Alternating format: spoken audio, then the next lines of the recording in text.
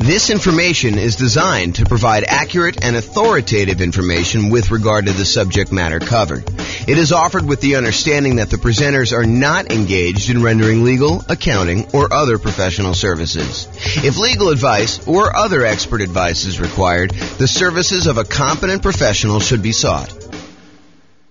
Welcome to the New Haven Real Estate Investing and Real Estate Financial Planning Podcast. Learn all about investing in real estate in New Haven, Connecticut, with a combination of real estate financial planning and modeling with numbers specific to New Haven, plus syndicated, more generalized recordings of live and pre-recorded real estate investing classes. Not all of them specific to New Haven. Be sure to stay tuned after a podcast for a message from our sponsors. So house hacking real estate investing strategy. I'm James Orr. Here are the strategies that we covered a few classes ago. We did a whole class on real estate investing strategies, and I kind of walked you through an overview of all the different strategies in that class.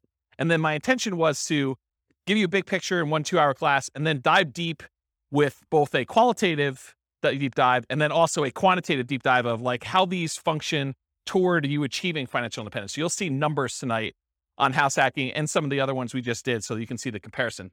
So here's the overview of the strategies. The primary strategies I intend to cover in the classes and the podcast and everything else are these 3. The buy and hold, which includes short-term rentals and vacation rentals, the nomad strategies and all the variations like nomad by proxy, nomad with house hacking, which we'll talk a lot about tonight, nomad to short-term rental, vacation rentals, nomad with lease option exits, and the ultimate real estate agent retirement plan. So all the nomad ones are part of that group, and then house hacking. So the third one, this is the final in the triad or trilogy for the primary strategies that we're going to be focusing on. So those are the 3. Then we've got the whole group of these secondary strategies, which there's probably a lot of podcasts or a lot of people that kind of teach this, but it is not the primary focus of what I intend to cover in the podcast and the classes. So I'll tend to focus more on the 3 primary buy and hold, nomad, and house hacking and the variations of those. But there's other strategies too, which I will teach classes on just to kind of be a completionist. But it is not my intention to constantly be deep diving into this, although who knows, I get distracted. Someone kind of shows me this shiny object and I tend to go down this path where an entire summer becomes the summer of creative financing or something. But at this point in time, I do not intend to have these be a major part of the podcast. So the secondary strategies are the whole creative financing family, owner financing subject to rent to own, lease option, lease purchase, the ultimate strategy, and then anything like quick turning or flipping properties, that kind of strategy, the BRRRR and BRRRR models, which one has an extra R, wholesaling, options and option auction, tax liens, tax deeds, and then partnerships and syndications where there are 3 different roles for partners. The deal maker / syndicator, the guy who like puts together the partnership, brings in the money partner, brings in the loan partner, finds the deal, manages the whole thing. So that's the deal maker syndicator. Then there's the money partner, the person who brings in usually the money for the down payment and the reserves and holding costs and fixed up costs and all that other stuff. And there could be more than one, or one person can play more than one role as well. And then the loan partner, the person who actually signs for the loan or gets the financing for that. So those are typically the 3 roles of a partnership. And we'll go into some detail about those. The classes coming up for these, because I've got classes for all of them. I got a creative financing, quick turn, BRRRR, wholesaling, options, option auction, tax liens, tax deeds, and partnerships. Those will largely be in the similar format to what tonight is. So we'll do that. And then the things I'm not covering, I'm not going to cover real estate investment trust. Just go talk to a stockbroker and buy a real estate investment trust. I'm not going to do a whole class on that. And if people are asking like, well, what about probate? What about short sales? What about foreclosures? What about pre-foreclosures? Those are sort of included as sub kind of characteristics of other strategies. Like a lot of the creative financing stuff, it has to do with pre-foreclosures and to a lesser degree foreclosures. And then a lot of the fix and flip ones are probably foreclosure type properties and stuff like that. So I'm not going to do separate classes on those, at least not right now as part of this series, but that's the thinking right now. Any questions on real estate investing strategies and what we're covering? I'm just like going off tonight. I'm just like in the zone, looking out the window and teaching. So if you guys have questions, let me know. All right, cool. All right, so house hacking. So let me just cover right up the top. There's no slide for this, but I think this comes up a lot when people hear me talk about nomad or they talk about house hacking. Nomad and house hacking are different. So nomad, if you remember, is sequentially buying owner-occupant properties. You buy a property as an owner-occupant, you move in, you live there for a year or more, but you have to live there usually for at least a year because that's the agreement you have with the lender. So you move in, you live there for a year. Then at the end of the year, you convert that property to a rental and you move into the next property. And you repeat that process until you acquire as many rentals as you want. There's technically no limit for the loan except for your ability to qualify. So it's not like you can get 10 and then you're done. If you're doing conventional financing as an owner-occupant, you can do 11, 12, 13, 14, 15. Where if you're doing regular non-owner-occupant, you usually get cut off at 10. So there usually is a hard limit. And that limit has changed over the years. It wasn't always 10. It's currently 10 right now, and who knows what the lending policy will change in the future. It might get more lax, it might get more strict. You never know. So the difference between Nomad and house hacking. So Nomad, you're buying properties sequentially. You're buying them as an owner-occupant, moving in, converting them to a rental, and you're just repeating that process. House hacking, on the other hand, is where you make use of a property that you're already living in. You're either buying a duplex and renting out one half, you're buying a triplex and renting out the other 2 units, or you're buying a fourplex and you're renting out the other 3 units, or you're buying a property and you're renting out the rooms, or you're renting out the garage, or you're parking an RV and you're either living in the RV and renting out the house, or you're renting out the RV as an Airbnb or something like that. The idea, though, is you've got an existing owner-occupant property and you're making use of getting income from the property that you're living in. So house hacking really is a strategy for people to get income from properties that they're living in. You can combine Nomad and house hacking. You can buy a house as an owner-occupant, move in with the intention of moving out in a year, converting that one to a rental. And while you're there, you can have roommates for the property that you're living in. So you can almost use the roommates as a way for you to save up your down payment to buy the next property. It's one way to think about it. Okay. So house hacking is similar in many ways to Nomad because you're doing owner-occupant properties. And so all the financing and a lot of the risk profile is very similar. Most house hackers are trying to reduce, or in some really ideal cases, completely eliminate their housing expense. With Kevin, you said you're doing house hacking right now. Are you able to get to offset your housing costs completely?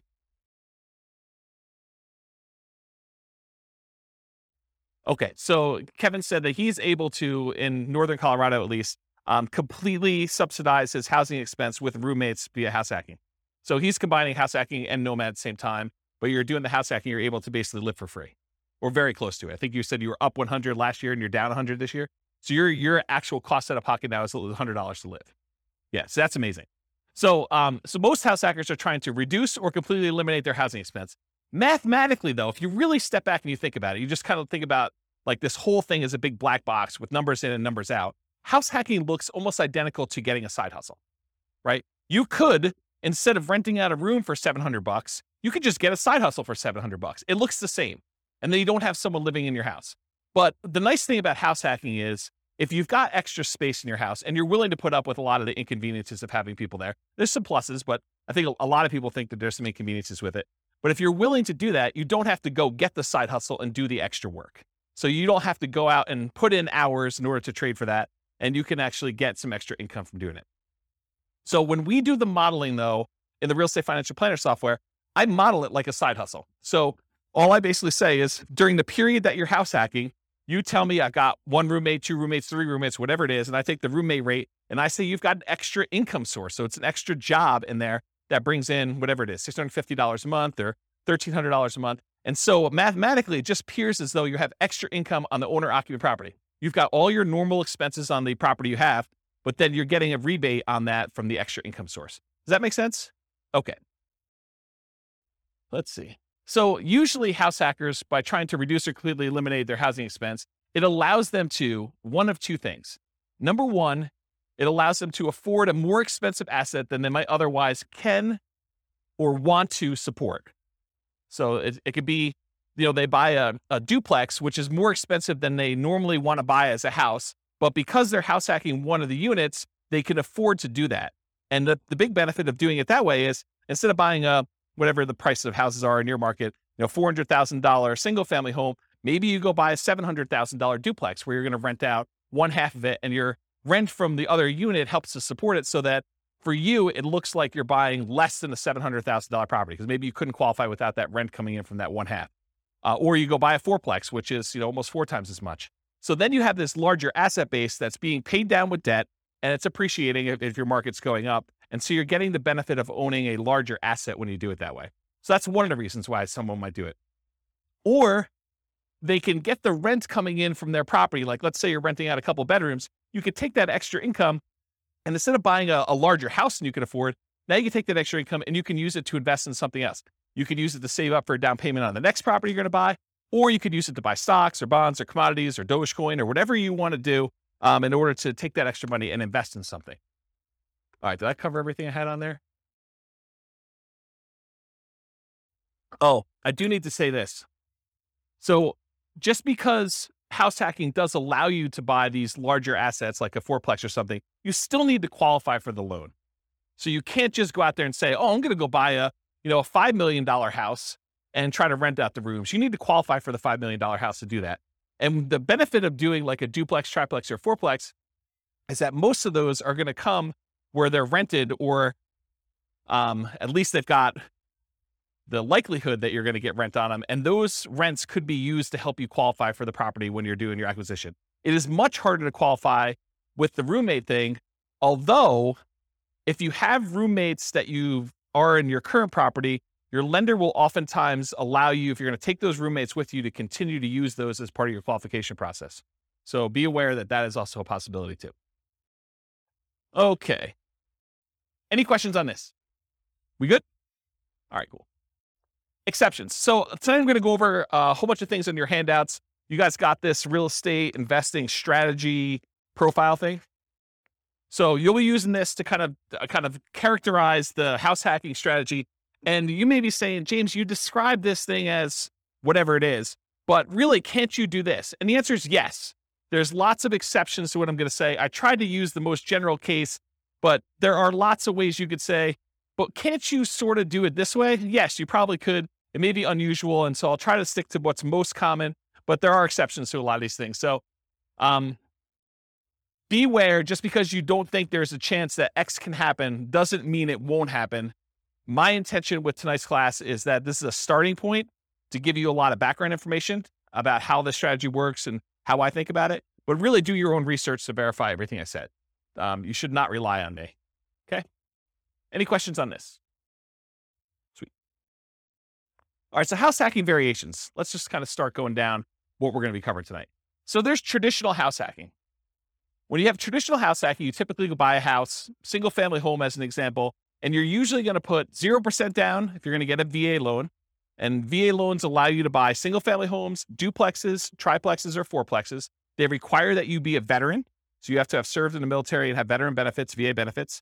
And you could use that up to a certain limit. You're not limited to just one. You're limited to the actual the benefit you have from the VA. So you could possibly use your VA benefit for more than one house if you happen to be in an area and to find a property that's inexpensive enough. Or if you sell your VA property, then you could reuse your benefits, although it's a little bit more expensive to use them on the second time. So VA is usually a specific loan program that you have to be a veteran to get. It's a nothing down loan program. Instead of having PMI, private mortgage insurance, which private mortgage insurance is an insurance that the lender requires you get when they make you a loan where you put less than 20% down. It protects them in case you default. So they basically said, hey, listen, if I'm going to let you put 5% down on a property, then I want to make sure that you pay a third party insurance in case you default as the buyer on the property. I want to be protected. Okay. So in those cases, PMI protects the lender. With VA though, there is no actual PMI with VA. Instead, they charge an upfront funding fee. And you could choose to pay your PMI as one lump sum upfront fee, but VA is a special case where the Veterans Administration actually charges you an upfront funding fee, which is part of their insurance that they use in order to make good on any loans that go bad when the VA guarantees it with the banks, the local banks that are doing it. So if you're going to go buy property, you could do 0% down for VA, and that's one of the two loans that you can do for multifamily. So if you're not a veteran, you're going to have to do this other one if you want to buy a duplex, triplex, or fourplex.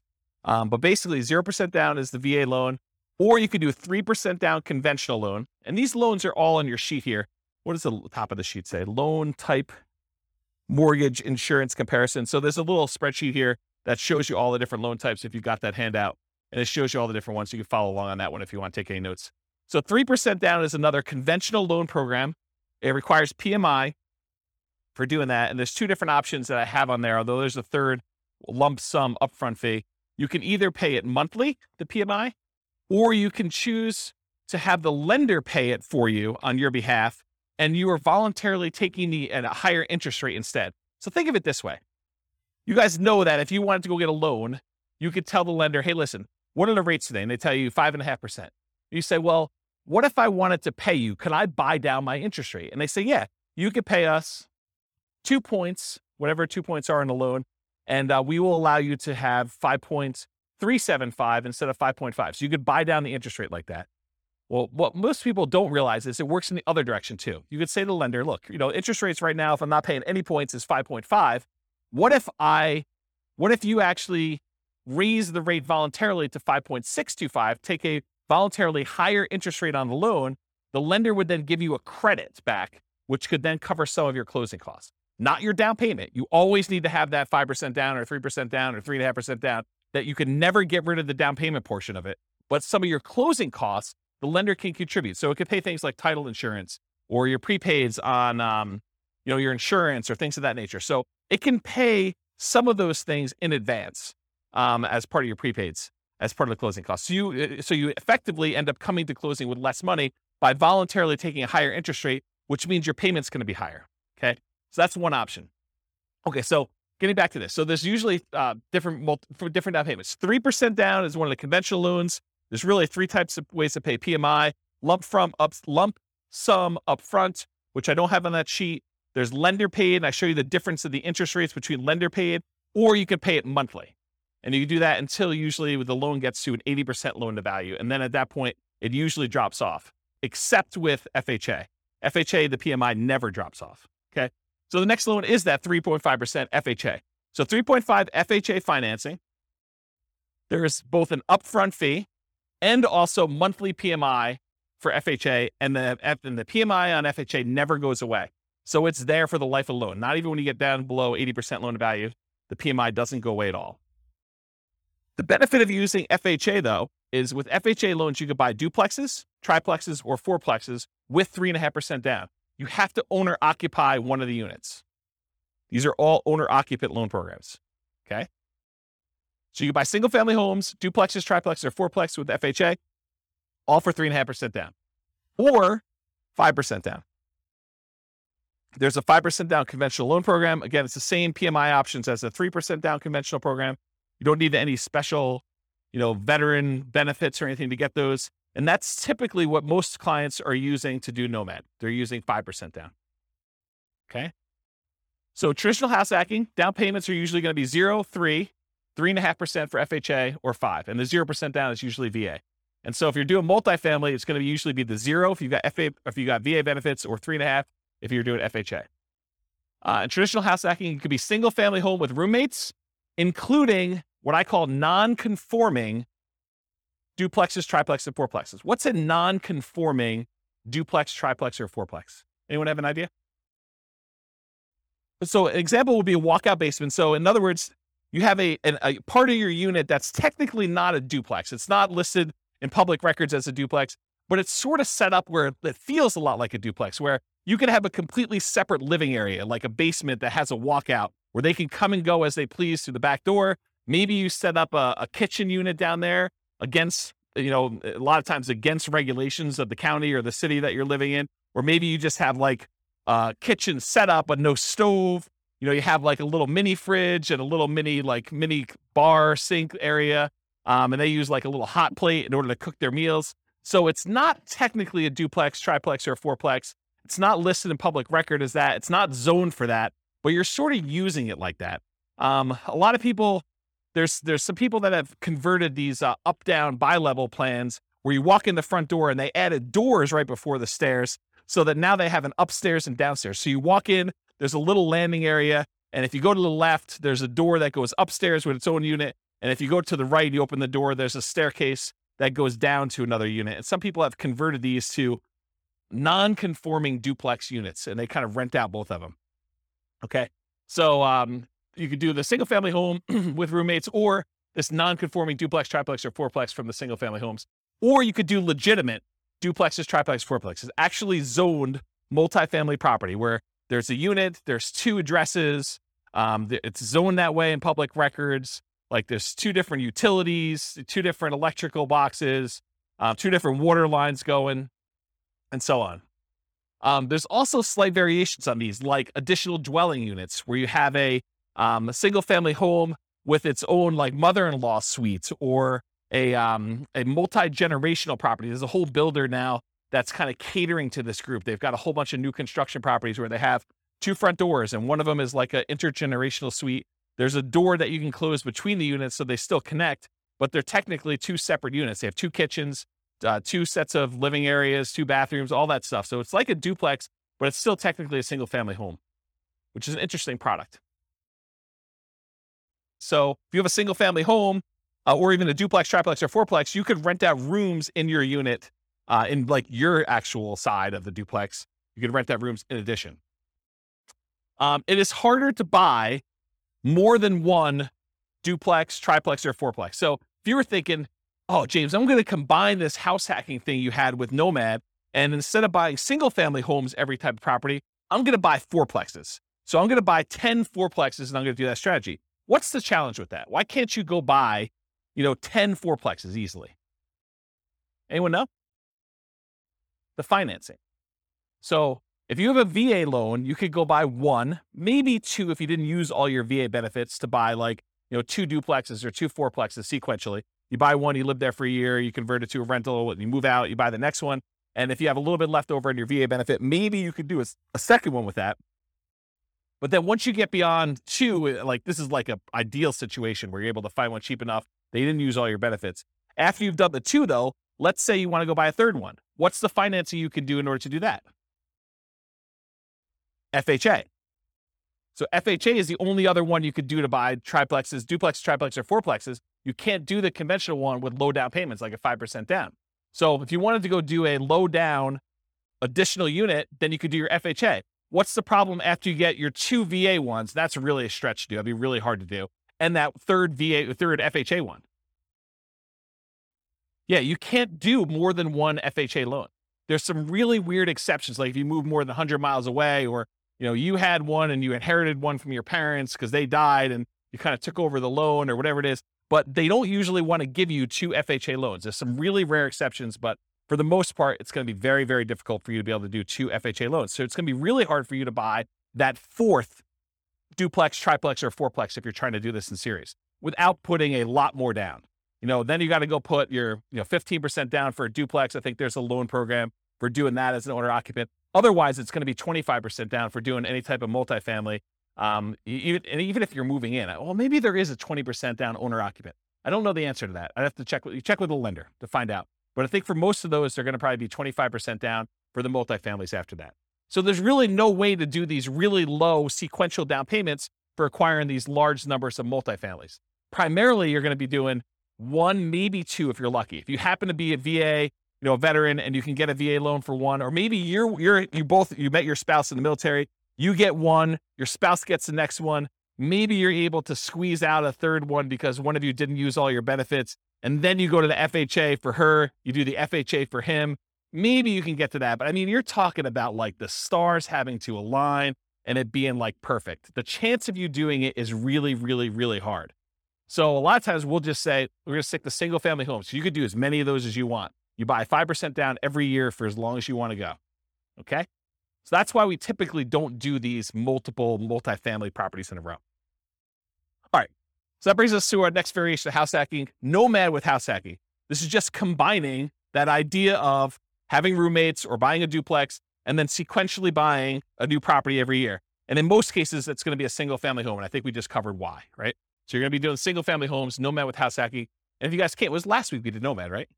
Yeah. So last week we talked about Nomad and how you're doing that sequentially with house hacking and what those numbers look like. I'll cover that again tonight when we get to the numbers, but you'll see it's a pretty impressive strategy. So I call Nomad with house hacking, the alternative name for it is sequential house hacking, right? When someone goes and they house hack repeatedly and they're buying, house after house after house, and they continue to house hack, that's sort of like what Nomad with house hacking is, right? Sequential house hacking.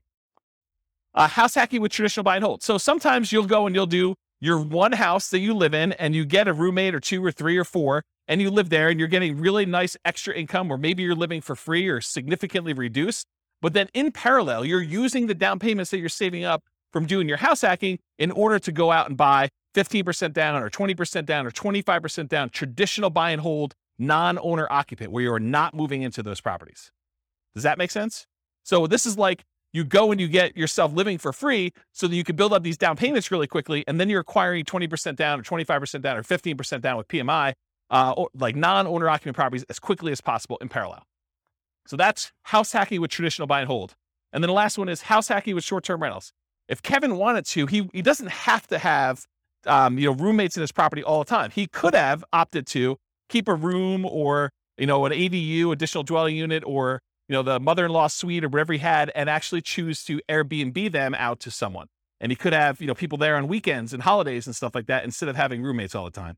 And the economics are you typically get higher rates than you get for having just long-term roommates, but there's more work involved and more upkeep, and you tend to have a little bit nicer property in some cases. Not saying Kevin's is not nice, but like that's how it typically is for Airbnb. Although there's lots of variations, what I imagine. So, okay. So that's house hacking with short-term rentals. There's another variation of house hacking with short-term rentals, and that is the idea that you're house hacking with your roommate sort of situation or that extra unit that you're doing.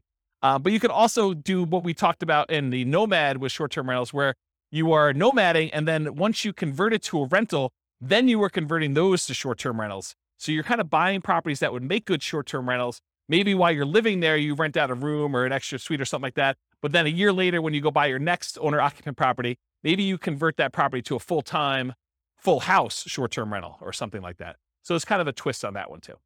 So any questions on the variations? You guys are quiet tonight. Either that or I'm just on fire. Okay.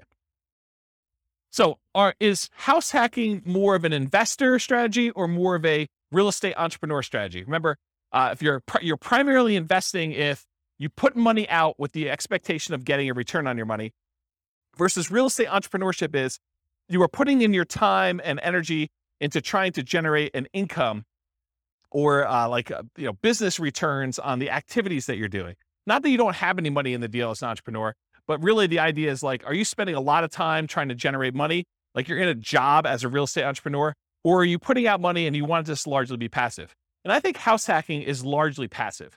I mean, I'm sure if you do more of the short-term rentals, that's more entrepreneur-ish, but really you're putting out money, your down payment, 0%, 3%, 3.5%, 5% down, and you're expecting to get a return on having roommates there. Yes, you got to go put leases on there. Yes, you got to advertise, put your tenants in there. You got to manage them, all that stuff. But it's largely passive. It's not like an everyday type of activity. Okay. Money required. So I went into a lot of detail on this, so this slide will go pretty quick. But typically, you usually have to come up with 0% down for the VA loan, 3% down for that conventional, 3.5% down for the FHA, or 5% down for the conventional, and any deferred down payment that you need. And what I mean by deferred down payment is any negative cash flow you might have on that property. So Kevin was saying that, this year he's probably about negative $100. So it's costing him $100 to live in the property. So he needs to budget for that negative $100. He needs to budget for the $100 it's costing him to live, which for most people is not as bad as having a budget for the full, $2,000 or $2,500 a month or whatever you're paying for on your regular mortgage if you weren't house hacking. But if you convert it to a rental after a year, you still need to budget for that. So if he was negative once he converted to a rental, he would need to budget for that deferred down payment, any negative cash flow he had on that property. And really, the way to think about this deferred down payment is, if Kevin went and he put 20% down on this property, would it be negative? Probably not. But he bought it as an owner occupant, probably put 5% down is my guess. And now he's trying to support, 3 roommates or however many he has in this property so that he's not negative on the property. But if he had put 20% down, it wouldn't be negative at all. So really, because he put 5% down, he has a little bit of negative cash flow. And so you can think about it as he didn't put 20% down, which is probably, $80,000 or so. My guess is probably $400,000 property. Instead, he put $20,000 down. So instead of putting $60,000 down, he has negative $100 a month. Would you rather have negative $100 a month in cash flow or put $60,000 more down when you buy the property? Because that's really the choice he made, right? Because if you put the $60,000 down, it wouldn't be negative. So it's really a deferred down payment. He's paying that $100 a month over time until rents go up enough where he no longer has negative cash flow, which is going to be a lot less than $100 a month until it gets to $60,000. He's going to come out ahead on that deal. Make sense? Okay. And then additionally to that, you need reserves. Even when you're house hacking, you should have reserves set aside. You should have money set aside in case you can't get your house hacking tenants or they lose their job with COVID. and they can't pay you, or you have repairs on the property, or something happens where you need money for something that has come up, something unexpected. So you should not be doing these strategies without reserves at all. So really, you're going to need your down payment, any deferred down payment you had, that negative cash flow, and then also reserves in that property. And then you might also see, although less frequently, any extra money to prepare the house for short-term rentals or repairs. So I have another client of mine who, one of their strategies is they like to furnish their property really, really nice to get premium roommate rent. And so there's an extra cost to going out and buying really nice couches and the big screen TV on the wall, and probably doing upgraded flooring and, the things of that nature in order to get the house prepared. So you might have extra expenses in order to get your house prepared for that. Some other clients of mine are obviously not doing, pimping out their house in order to make sure that they can get primo rent for that. They're just having any old roommate rent a clean room, clean, neat house where everything's functional, but they're not having to make sure it's super, super nice. Okay. And then in some rare cases, you probably will put more down, or you may buy the house cash. So you can do house hacking where you don't get these low down financing. It's not a requirement of the house hacking strategy that you buy it with little or nothing down. But in most cases, most of the people that I know doing it are trying to minimize how much they have into the deal, and they're buying properties with 5% down, and then they're usually doing it sequentially where they're buying more than one. Any questions on this? So credit required, same as Nomad. You're buying owner-occupant properties. So really, it's most common to qualify for those traditional owner-occupant financing things, that conventional financing, the FHA, the VA loans. You must move into the property or you're committing loan fraud.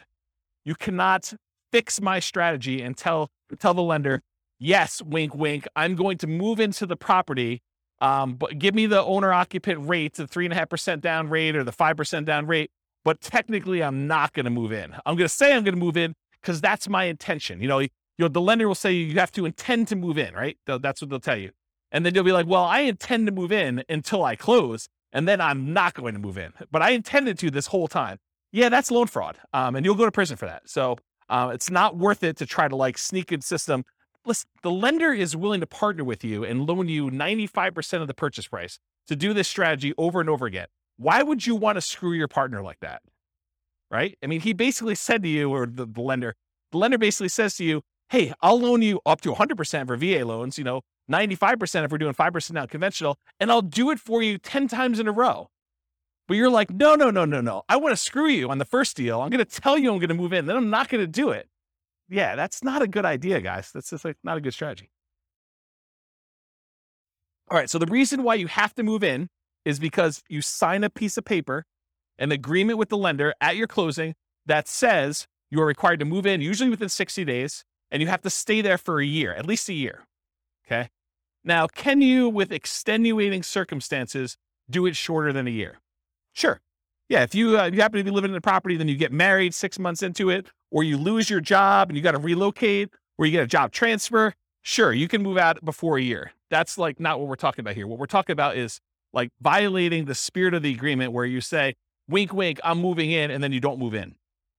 And in case you're wondering, James, but how will they find out? I mean, come on. I mean, they're not going to come around and knock on the door and check to see if I live there, are they? Yes, they will. At 6 a.m., according to one person in the room. So yes, they do come and they verify that you are living in the property. They spot check it. It's not like every single one's going to do it, but they will do that. Okay. So typical credit score needed for doing these loans. It's all on that worksheet I gave you, the loan one. There's a list for credit score, minimum credit score in there. The typical credit score for most of these programs is 620. There are some exceptions, maybe down to 580, FHA and VA. Better credit often will get you a better interest rate, although I don't think FHA varies based on credit score, and lower your private mortgage insurance. So with the exception of FHA, I think both the conventional loans, your rates can get better depending on what your credit score is, and your PMI payment will also get better. It'll be less if you have better credit score. Okay, so it helps to have a higher credit score. It's something for you to work on and strive for. Less common situations, if you're buying without a loan, a credit score is not required. So if you're paying all cash, it doesn't matter. But in most cases, you're going to need a credit score in order to do this. And realize that credit score requirements can change over time.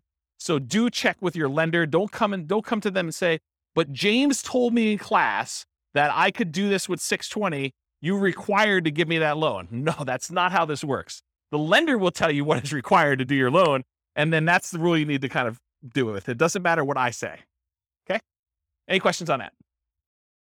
Sweet. All right, so here are the Fannie Mae regulations for qualifying for a loan and how they look at rents on your owner-occupant property. So I'm going to read this to you, and then I highlighted in red the section that talks about how they deal with house hacking. So the title of the section is Treatment of the Income or Loss. The amount of monthly qualifying rental income or loss that is considered as part of the borrower's total monthly income or loss, and its treatment in the calculation of the borrower's total debt-to-income ratio varies depending on whether the borrower occupies the rental property as his or her primary residence. Principal residence, what it says, okay? And then here's a section that applies. There's another section which is when you are not talking about your primary, which I will not read, but since this is a class on house hacking, I do want to read this section to you as to how they qualify you for the loan. So if the rental income relates to the borrower's principal residence, and then there's 2 bullet points. Bullet point number 1, the monthly qualifying rental income, as defined above, it's before this section, must be added to the borrower's total monthly income. So if you have positive income coming in from this property, they add it to how much you make. The income is not netted against the principal, interest, taxes, insurance, and HOA of the property. That's what it says on there. The full amount of the mortgage payment, principal, interest, tax, insurance, HOA, must be included in the borrower's total monthly obligations when calculating the debt-to-income ratio. So what they basically said is any rent you get on the property counts as income to you. It's like what I just told you, where it's like a job. It's like a side hustle. So if you're getting $650 a month from a roommate, it assumes that you're making $650 a month extra as income. And then you still have to have the full principal, interest, taxes, insurance, and HOA that you qualify for as a obligation, as a debt that you're qualifying for when you do the debt to income. So how many people, don't raise your hands, how many people think it's a good idea that when you get a roommate, one of the benefits is they can slip you cash under the table and you don't pay taxes on it? Is that like a good idea? No, it is not a good idea, okay? You want to report it on your tax return. You want to show a history of getting roommate rent so that when you go qualify for the loan, it just shows up on your tax return and then your lender can use it to qualify you. You don't want to go and think short term and think, oh, I'm going to save myself a couple dollars and I'm going to not pay taxes on this income I got from my tenant. No. You want to pay taxes on it and you want to get the depreciation benefit of having a roommate there so you can depreciate part of the property anyway. So that was a pause for beverage. Okay. So any questions on these guidelines? Cool. So skills required. So what are the skills you need in order to do house hacking? You need to be able to analyze deals, which we'll talk about here in a second, but use that the world's greatest real estate deal analysis spreadsheet in order to do the deal analysis. You need to be able to find deals that would work for house hacking. You know, what we might call cash flowing deals, although the kind of criteria you have if you're going to use it exclusively as like a roommate place or exclusively as a duplex, triplex, fourplex, and you're going to plan on living in one of the units forever is a little bit different than the criteria you might use as if you were thinking you're going to nomad out of this thing in a year and you wanted to convert it as a rental, right? So you need to find cash flowing deals or whatever the equivalent of that type of deal that makes sense for you as a house hacker. You need to get good at acquisition financing, know about VA loans, know about FHA loans, know about the conventional loans for owner occupants and how those work, how the numbers, how they qualify you, how debt to income is calculated, or talk to a lender and make sure that you understand how you are qualified or are not qualified and what you need to do in order to become qualified. And then finally, I think the last skill is property management skills. So you need to know either one of two things. You either need to know how to manage your property manager if you're going to have someone else do it, which is probably going to be for like your duplexes, triplexes, and fourplexes. It's probably not going to be for roommates. I don't know of any property managers that are focusing in on roommates. It might be a niche though. It might be an opportunity for the right property manager to be like a roommate finding property manager, which would be interesting. I don't know. Yeah. There's probably some liability there. Yeah, I don't know. I'll think about that, but there might be a niche for that. I don't know. So either you got to be good at doing managing your property manager, which is usually going to be the duplex, triplex, or fourplex situation where you're renting out the other units where you're not living with people, or you're managing the property yourself. You're managing the duplex, triplex yourself, and you're not hiring a property manager, or you've got roommates and you're kind of doing it that way. Or if you're doing short-term rentals, you got to get good at that type of property management. So Really, it's kind of like the skills of property management, depending on which way you go to do that. Any questions on skills required? Does that make sense, everybody? Sweet. Stability. So I've been discussing this last few weeks, and I probably should still go look up this guy's name. It's like the third week in a row I don't know his name. It's kind of embarrassing. So it's the guy that writes the Farnham Street blog. If anyone knows his name, let me know. I could go look it up. I get the newsletter every week.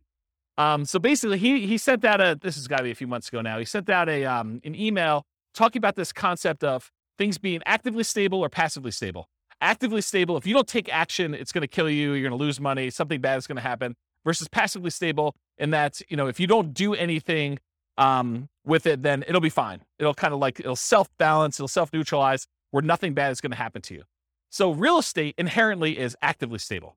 So it's a strategy where if you don't take action, things will happen to you. If you don't pay your property taxes, you'll lose the property. Someone will put a tax lien on your property. If you don't do it for enough time, then they'll execute on the tax lien and they will foreclose on the property and you'll lose ownership of the property. So in that case, it's always active. But there's kind of like variations within active in my mind. If you got an interest-only loan, knowing that at some point you're going to have a balloon on that loan and you're going to need to pay off the balance of it, that is more active than getting a 30-year amortizing loan that will just kind of automatically pay itself off after 30 years. So if you think about, doing fix and flips, where if you don't actually go out there, do the work, fix up the property, either sell it or rent it out or something like that, that is an active strategy where if you don't do something about it, it'll hurt you. Versus more of a buy and hold property with a 30-year fixed loan, you get a property manager in place, and it sort of just hums along. Maybe you have to manage your property manager a little bit, but it's much more passive than like a fix and flip as an example of that. So house hacking is actively stable. And I think short-term rentals are a little bit more active because there's more activity involved. So in general, this is a pretty active strategy. Did you look up his name? Yeah, I'll have to think about it. I should just look it up. Maybe send me an email. All right, scalability. So how scalable is house hacking? And I used to have an extra slide here where I talked about, real estate in general gets you to just really big picture. Real estate in general gets you to $1 million net worth, $10 million net worth pretty easily. But in order to scale above 10 million, you need to do different things.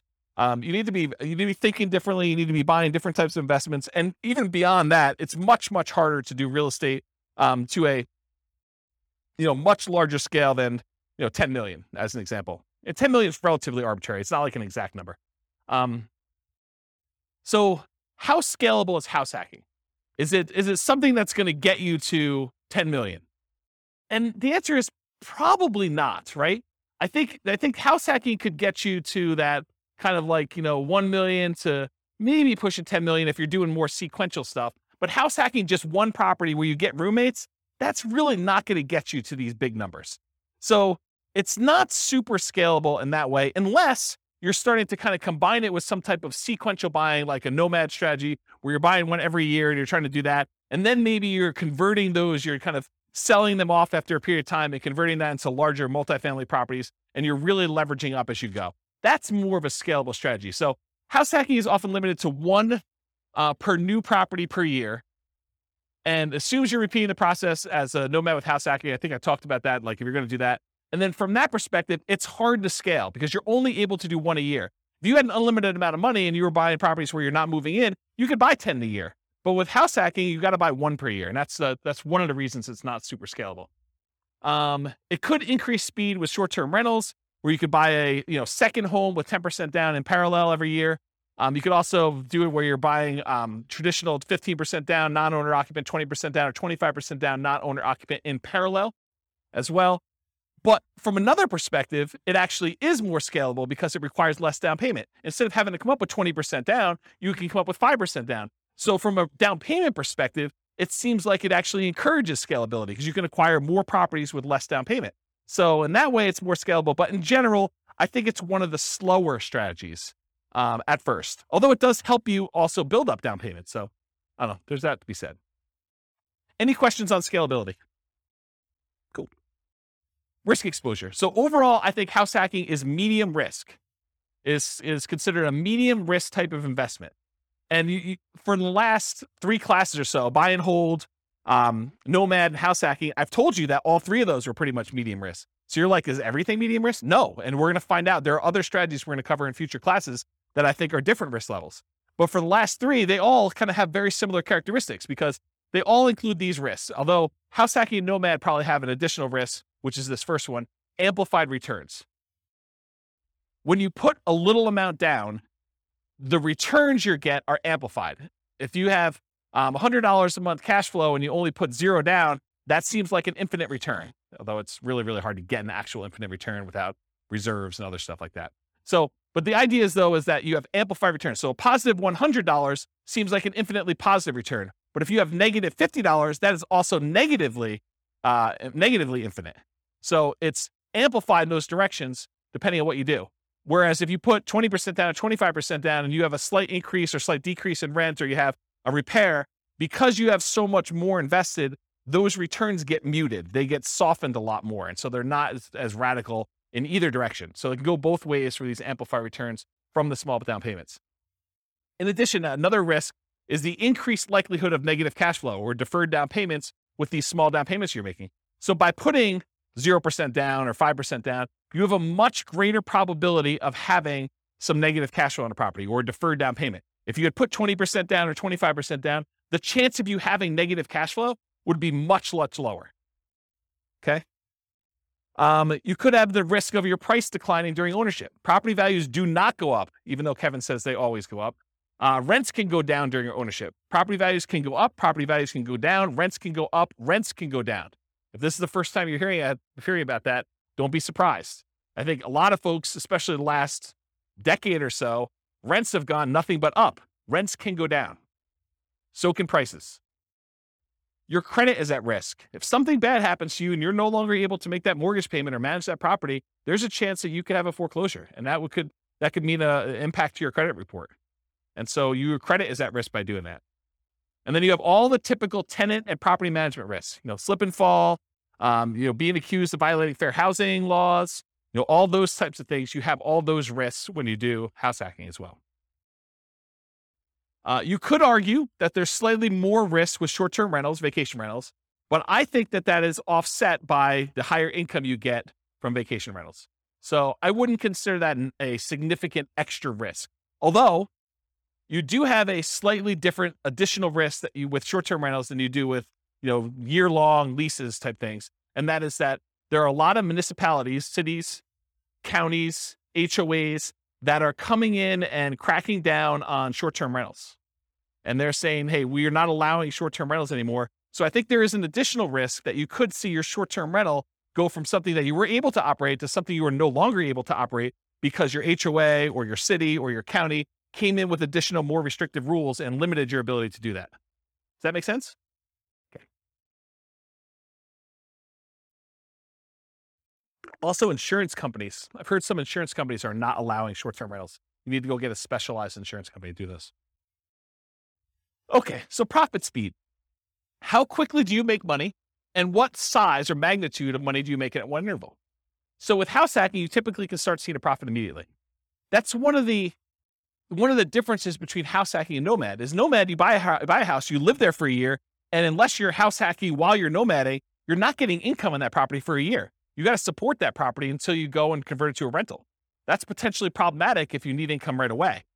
With house hacking, you move in, you can give roommates right away. Of the people that had roommates in this thing, how many have moved in like that day had roommates? Yeah, so like 3 people in the room already had roommates when they moved into their property. So you could be earning money like that instant. In fact, you probably got down payments, security deposits, and everything in advance. So you probably got those up front. So with house hacking, you typically start seeing profit right away. Rents and security deposits are typically paid in advance. Short-term rentals while you're still living in the property may increase your cash flow.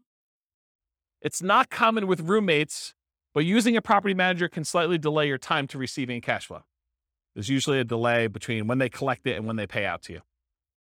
So I've talked about this in other classes. I'll give you the really short version rundown of this, but this is the return on investment quadrants. So on the left-hand side are cash later quadrants. That's appreciation and debt pay down. Those are the things you get later on when the property value goes up over a number of years. You pay down a loan over a number of years. Your amount of equity you have has usually gone up over that time. So this is usually money that you see over time.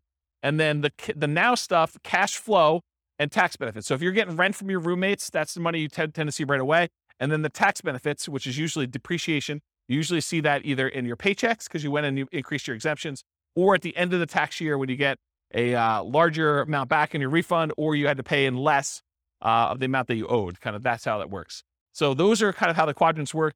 The ones on top, appreciation and cash flow, those are speculative. You're kind of like market dependent. You're relying on things to go your way, like property values going up or rents kind of remaining where they are or rents going up. And the ones on the bottom, debt pay down and tax benefits, those are sort of like the base of the pyramid where contractually you get debt pay down no matter what the market does. If you get a 30-year loan, you're paying down a certain amount of debt with every mortgage payment, whether you like it or not. Okay, that's what the debt pay down portion is. And then tax benefits, unless the tax law changes, you're getting depreciation for 27 and a half years, whether you like it or not. Okay, so those are the two kind of like baseline ones that are not market dependent. They're less speculative. They're only speculative if you stop making your mortgage payment, or in tax benefits wise, if the tax law changes and you're no longer able to take depreciation. Okay, so we talked about that. Any questions on profit speed and profit size? Oh, I'll comment on size. So the interesting thing about house hacking is it has the potential of bringing in more cash flow than a lot of other strategies. Because if you think about renting something by the room, that is one of the strategies listed on how to improve cash flow. It tends to be a higher cash flowing thing. Like if Kevin were to move out of his property and he were to actually charge rent for his position there, he probably could get more rent than if he just converted it to a regular straight up year-long lease. He'd have 5 different roommates or however many he has. I don't know exactly how many he has, but he might have 5 different roommates in there. One that was his position before, and these 4 other ones are all renting rooms, and he's collecting a much higher dollar amount. So from a perspective of like magnitude, the cash flow quadrant in this kind of like return on investment quadrant thing here would be typically larger than it would be in other strategies, more so than a lot of other strategies. Maybe not short-term rentals. Maybe short-term rentals is a little bit higher. But then otherwise, appreciation and debt pay down are the same. From a return on investment standpoint, they get larger because your down payment is smaller. And then the tax benefits are going to be fixed no matter what strategy you're doing. Although if you're putting less down from a return on investment characteristic, that tends to be a little bit higher because you're putting a smaller amount down and the amount you're getting is fixed. It's based on the price of the property. Any questions on profit speed? All right, cool. Finding deals. How do you find house hacks? How do you go find a duplex or triplex or fourplex or, a room with, a house with additional dwelling unit or mother-in-law quarter? How do you find those? Patience. Yeah, they are harder to find around here. That's true. Although Greeley's got a lot of duplex, triplex, fourplex. Not as much Fort Collins or Loveland. So the most common methods for finding these, multiple listing service, that's where the overwhelming majority of them are going to show up. In addition to that, you could do for sale by owner. And for sale by owner really breaks down into 2 groups. There's the actively marketed for sale by owners that are going out there, they're listing their property on Zillow, they're putting a yard sign up, they're doing things in order to encourage people to find their property. And then you've got all the hidden for sale by owners. And those you got to find by doing marketing. These are the people that maybe they don't know they're going to sell, or maybe they haven't told anyone they're going to sell, but they want to sell, or they'd be open to selling. Okay. And so those are all the hidden ones. You usually find those by either marketing or networking. In addition to that, can you go find, the rogue duplex or single family home with a mother-in-law suite or something like that from a wholesaler? Can you do that? Yeah, I think that comes up, but I think that's more of a secondary, more unusual strategy for you to find these types of properties. Any questions on finding house hack deals? We got one more slide on finding stuff. So when you're looking inside the MLS, you could definitely set up searches for show me all the duplexes, show me all the triplexes, show me all the fourplexes. That's pretty easy. But then there's a bunch of keywords that I think will be helpful for you if you're searching to try to find house hacking type properties. So additional search terms might include mother-in-law, in-law, or suite. And I would spell suite correctly, S-U-I-T-E. I would also spell it wrong because not all real estate agents can spell. Okay? So I would put it in there as both the correct spelling and the incorrect spelling so that you catch the ones that they don't know how to spell. I'm picking on myself. I'm a real estate agent too. So I think you search for words like that. You could also search for the term separate entrance, because I think that would also be a key. And you're going to do these searches and there are going to be false positives that come up, right? You're going to be like, It'll say something like, stay away from the mother-in-law with this amazing spacious house in the mountains, right? And so it has nothing to do with the mother-in-law suite. They just happen to use the mother-in-law, and that's not really a property you necessarily want to use as a house hack. But I think doing these search terms will give you enough positives that it's worth putting them in and doing a search for. So mother-in-law, in-law, suite, those 3 terms. Separate entrance is another one. Kitchens, plural. If you do a regular search for kitchen, it's not going to help you. But kitchens, that usually implies that there's more than one, and that usually is a sign of a property that could be a good house hack for you. ADU stands for accessory dwelling unit or additional dwelling unit. The term accessory dwelling unit or multi-generation or multi-generational, those terms could help. Basement apartment, another term to search for. Garage apartment, maybe even just apartment. Cottage, compound, pool house, boat house, maybe wet bar. If you're looking for ones where you can actually park an RV and you have your RV where you live in, or you rent that out as a different Airbnb thing, if you do a search for RV. Airbnb, VRBO, vacation rental, short-term rental, STR, which is abbreviation for short-term rental. A lot of times there's limited in space, and so some people will use abbreviation for that. House hack, just do a search term for that. And I would probably do that with space and without a space, because I think some people think it's one word. Roommate, also roommate with a space, without a space. Non-conforming, for example, non-conforming duplex. I wouldn't recommend violating any rules to rent these, but if you're willing to, or if it's something you're willing to go and do the correct paperwork in order to get it converted to conforming, then you might want to consider that. But you guys do realize if you go buy a non-conforming duplex, a single family home that's really set up as 2 different units, that the county can come and say, or the city can come and say, hey, you can't do that. That's against the rules. And they could fine you, or they could force you to kind of clean that up. So if you bought a property and you paid a premium in order to acquire a property that really isn't what you're using it as, that's potentially problematic, right? And there are some people that, at least around here, there's occupancy rules. So if you've heard of the U+2 rule, it means you can live there plus 2 other people. So if you had 3 roommates and you'd be violating the rules. And at least around here, the rules are pretty stiff. I think the penalty for violating the U+2 in the city of Fort Collins is $1,000 per day per person. Yeah. So if you're violating with 2 extra people, it's $2,000 per day. It's pretty gnarly. And there's always talk about whether they're going to repeal that or change it or amend it or whatever. But as of right now, I think that's the rule. And in case you're wondering, they don't really enforce it. That's just sort of on the books. No, they have at least 1 full-time enforcement agent. I think they may have more than one now, where they're actively going around there looking for people doing this. And if you have a neighbor, if you got 4 roommates, you got 4 cars, and you accidentally park too close to the one neighbor's house, they'll just call the city. So you don't want to do that. And they're so serious about it, at least around here, they will make you sign a form when you buy the property and when you sell the property that you acknowledge that rule. And you're supposed to have a copy of that form with every lease that you do. And not having the form is a fine.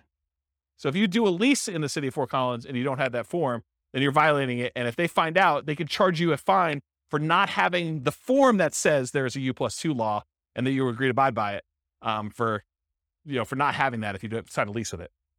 Okay? So just be careful about this non-conforming stuff. Don't think to yourself, hey, there's this 8-bedroom house. I'm going to get 7 roommates, and this thing's going to be amazing. Maybe not. Maybe not. Might not work out the way you planned, okay? So definitely check your zoning regulations and your occupancy rules in your city that you're doing that for. Any questions? Is this helpful, this little list for doing stuff? All right, cool. So if you're going to go analyze a deal for House Hack, go download the spreadsheet, realestatefinancialplanner.com/spreadsheet. You can download it and do house hacking analysis. Now, if you're going to go get a couple roommates, but it doesn't cover your rent, it's going to show negative, right? Right? Your returns are going to be negative for that first year. You've got a $2,000 a month mortgage, principal, interest, tax, insurance, HOA, all that other stuff, and you're only collecting $1,800. It's going to look like you have negative $200. That's because you're living there for negative $200. Right? You're paying $200 to live there. So think about it that way. But then, next year, if you decide to do like house hacking with Nomad or Nomad with house hacking, where you're kind of doing these sequentially, next year it should be very different. And so maybe you run it as if you're going to do it for next year, kind of do your year 2 analysis when you do your deal analysis up front. Any questions? All right, cool. Market conditions. So what kind of market would you want to do house hacking in? Would you want to do it in a market that's declining, where prices are going down, where rents are going down? Probably not. So in an ideal world, you want markets with good cash flow and markets with strong appreciation and rent appreciation. It is challenging in markets with significant negative cash flow, although I'll tell you, house hacking sure helps. And markets with no or negative appreciation or rent appreciation. It's a little bit harder to do in those markets. Any questions on market conditions? Accessibility, availability. In many markets, there are plentiful deals for you to select from the MLS. So it's really just selecting the best one, right? You get to look at a lot of them. You get to decide which one's going to make the most sense for you. In some markets, you're sifting and sorting, trying to find the best of the best, right? Like all the deals are positive 10% cash on cash, and you're trying to find the best 10% cash on cash deal, or one that's got a little bit better. Or maybe you're making trade-offs for location or for condition, or things that are like second and third tier. And in some markets, like our market, it's really, really, really hard to find properties that have positive cash flow right now with where interest rates are, where prices are, where rents are. And so a lot of times that takes the front driver's seat, and then you're making secondary selections based on, location or something like that. You're like, look, this is the closest we have to not being significantly negative cash flow. So of the ones that are available in this part of town or this sub-city or whatever we're doing here, let's go pick the best location in this new construction neighborhood as an example. So it's sort of like that when you're in these markets like this. Okay. Interest rates may be a significant factor whether properties will cash flow or not. It's much harder to cash flow at 5.5% interest rates than it was at 3.0. Just much harder. Owner-occupant REITs can help over traditional buy and hold. So with traditional buy and hold, most of the time we're putting 15% down, 20% down, 25% down, and those are non-owner occupant rates. If you look on the spreadsheet here, it shows you the non-owner occupant rates are like, 6.625 versus 5.5 for the owner occupant 5% down. So pretty significant increase in rates when you do owner occupant versus non-owner occupant, at least right now. And that typically holds true over time, but rates vary every day. They can go all over the place. And then finally, verify that you can use the property with the number of roommates you expect and or as a short-term vacation rental before you buy. You don't want to go buy a property only to find out that you can only have one roommate or two roommates when you were expecting to get 4. That would be problematic for you. Okay? Any questions? Cool. Can you use your retirement account to do house hacking? Can you go get a self-directed 401k or self-directed IRA account and use the down payments, use your self-directed 401k or self-directed IRA in order to do down payments to buy like house hacking properties? No, it's self-dealing. So you're not able to do that. So not something you can do there. Okay, so let's get into the quantitative analysis. So most of the first half of the presentation or whatever it's been has been primarily going through like how the analysis, how the strategy kind of works. Like one of the characteristics of it, if you think about it from a whole bunch of different perspectives, that's how I think about it. Is like, so what is it from scalability? What is it from down payment? What is it from credit requirement? What skills are required? Now we're going to switch from more of this qualitative approach to numbers. Like how does it perform if you're trying to achieve financial independence? How quickly does it get you there? Especially compared to other strategies. Like if you've got one person in one situation and they're considering a wide range of different strategies, how does house hacking compare to doing Nomad, let's say, or doing buy and hold, or the other ones we get into the future, like doing creative financing or those? So tonight we're going to primarily focus in on the house hacking and how that performs numerically. So I will tell you that I'm going to go through a whole bunch of numbers here, but each one of these could literally be its own class. Like I could break down, house hacking with 2 roommates and spend an entire class going through the analysis of that and how risky it is and, what your net worth looks like there and what your, down payment and how quickly you acquire properties and what the characteristics of those properties are. I mean, we could really spend a lot of time going into detail.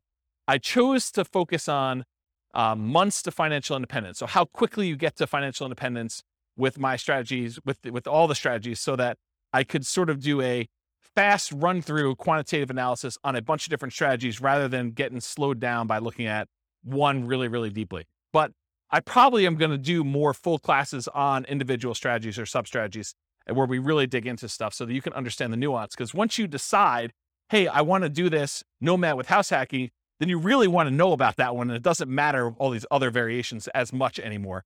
Just that, hey, look, this one looks really, really good. Let me learn about that so I can implement it, right? So we'll eventually probably do full classes on those. I will point out it's naive to generalize these results. So these are the results with very, very specific assumptions. We're going to go over like the details of what this person is, how much money they have, how much money they make, what their goal is in financial independence, the types of properties they're able to get in their market, the interest rates right now. But any of these things change, all things are off. Like you cannot just assume this one is always better than the other one. That can change depending on what the assumptions are when we do this. So we're primarily going to focus on house hacking, 5% down payment with PMI. I didn't do the 0% down. I didn't do 0, and then you go to 3.5, and then you go to 5, and you do 5s. I mean, this is why these could be like full day seminars for like this whole thing. I just said, let's stick with 5% down payment with PMI. It's the one that's on your sheet, conventional loan, monthly paid PMI, if you're kind of wondering.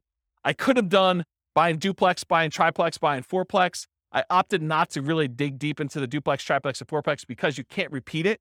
So I could have done, you bought one duplex or one triplex or one fourplex, but there's so many variables in doing that. I had to put a stake in the ground and just try to do as much comparisons of some of these as we could. But I decided not to focus in on duplex, triplex, or fourplex and what those look like. But I did vary your roommates, whether it's worth getting 1, 2, 3, or 4 roommates and what impact that has. And I did vary the loan.